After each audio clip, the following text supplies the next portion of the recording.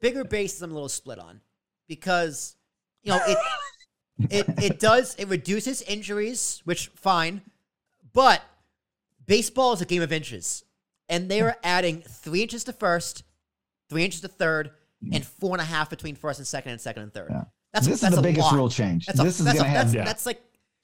lot. That's a lot. That's huge. Yeah. And again, Will, to your point, it's going to create more people on base, more stolen bases, slow down the game, more runs, someone sliding a second. Like, it is definitely slowing the game down.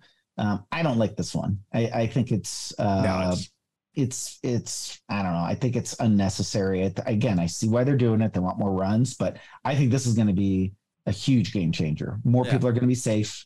More runners. I think this is going to have the biggest impact by far. I didn't know the bases were unsafe to begin with. I thought like 15 inches was pretty big, especially because on first baseman they keep their toe.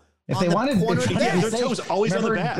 Remember in grade school we had the flat mat for a base. We actually had big bulky ones that went into the grounds. We didn't have flat mats. Oh, you must have gone to a fancy school. Yeah, no kidding. Gosh, we had like these flat. It was like a floor tile. They had like the waffle iron pattern underneath. Oh, in grade school. In elementary school we did. I'm thinking Little League.